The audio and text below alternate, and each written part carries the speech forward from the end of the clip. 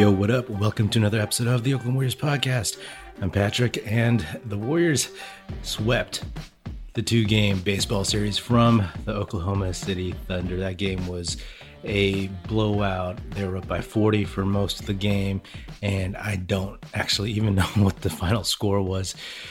But not much to talk about from that game, so I actually want to talk about the scoring title. In previous episodes, I've talked about what might make this season worth it, because obviously the Warriors, they lost Clay, wasn't going to be what we all had hoped it would be, and they're just trying to scrape into the first round of the playoffs and probably take an early exit.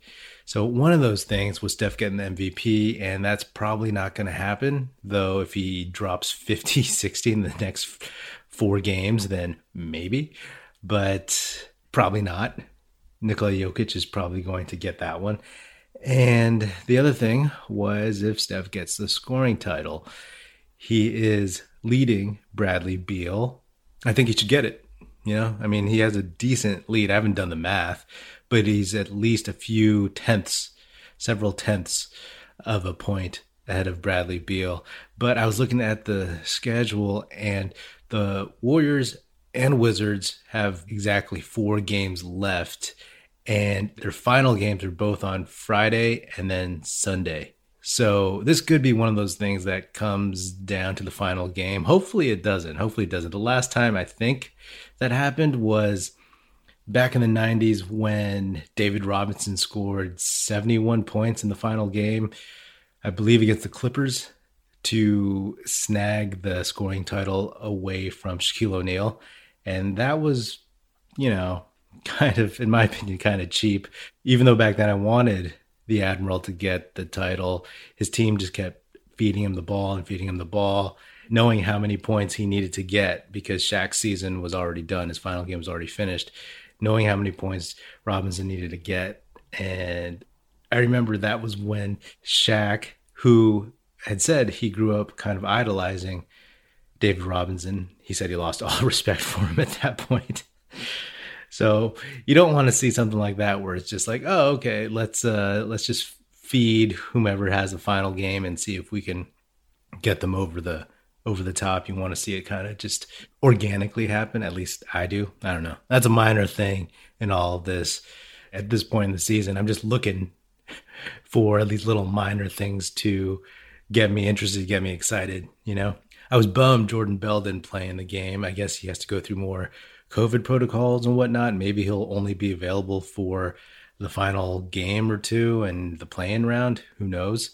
But, the best case scenario, for him would be if he comes in and the Warriors play the Lakers in the play-in and he does a good job, or he plays a critical role in maybe guarding LeBron James a little bit. If he does that, then that's a little bit of redemption for him. Who knows? I don't think the Warriors would keep him for next year, but that alone, helping the Warriors stop LeBron James and end the Lakers' run, that enough would be like, yo, sign the dude. Keep him. I don't care. That's good enough for me. Like I said last episode, the thing that I really want out of the season is for the Warriors to potentially beat the Lakers in the play-in and end LeBron's run this season. Who knows? It's looking more and more likely that the Lakers will be in the play-in because with so few games left, and not owning the tiebreaker against either the Mavericks or the Blazers, and they're facing an uphill climb. You know what I mean? But who knows? Maybe the Warriors falter, and maybe the Grizzlies, who are only a half game behind still, maybe they end up in the 8th seed. Whatever. Oh, and one more thing I just want to say. I've been critical of Andrew Wiggins most of this season in the sense that I just wish he showed more athleticism, that the athleticism that everybody talks about, and just went to the basket with more force, more authority. But I'll explore this more in the future. But, he's played every game, and he's played hard, and he's played both ends of the court. And there is a part of me that's like, oh, you know what? Maybe this is how he's pacing himself, Maybe he's not going up super strong so he doesn't get met at the top of his jump and drop to the floor like Kelly Oubre did, like James Wiseman did. You know what I mean? He's saving himself from injury. I mean, he's played a ton of games his whole career, and this might just be a very, very savvy business decision. So if that's the case, then I take back a lot what I said. I mean, I'd never seen him play a full season before, and the consistency he's shown has been pretty impressive. You know, he's had cold streaks and really hot streaks. And I've said before, he's a great third option, a relatively mediocre second option. But, you know, if he can be there next season, every game, day in, day out, and provide what he's providing this year with Clay getting healthy in the lineup and Wiseman hopefully better than he has been, then I feel good about that. You know, like, sure, people can talk about his $30 million contract, but that's not going to change. What you're looking at now is the value that he brings to this team. And that's a ton. If you're starting a team from scratch, no, you don't want to be like handcuffed with a $30 million small forward who probably should be a $18 million small forward. But that's not what this team is, right? They are a team that has title aspirations. So you pay for it. You pay for those, I guess, luxury items. You know, I'm a fan.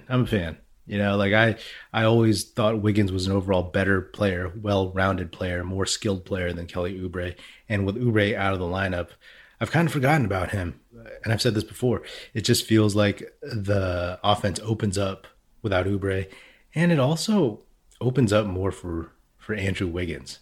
You know what I mean? It feels like he's a little bit more assertive. He knows more of his role, even more so than before. We'll see. The Warriors get a couple tough games against the West leading Jazz and Suns. And then they get to end the season. They get the Pelicans, who are unfortunately now without Zion Williamson, and the Memphis Grizzlies, which could potentially decide positioning in the play-in game. So, you know, if I'm a Grizzlies fan, hey, you look at the Warriors playing the Jazz and the Suns, and that's your opportunity right there. I'm sure the NBA would rather see Steph play LeBron, but I don't know if Chris Paul or Donovan Mitchell give a shit about that.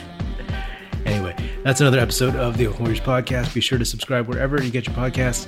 Feel free to hit me up on Twitter at Patrick Epino, E-P-I-N-O, or at Oakland Warriors. Check us out at oaklandwarriors.com, and be sure to tell your fellow Warrior fan friends to subscribe and listen. The Oakland Warriors podcast is produced by National Film Society. That's it. Music in this episode provided by Paper Sun. Special thanks to Paul Amardo for production support. See you next time.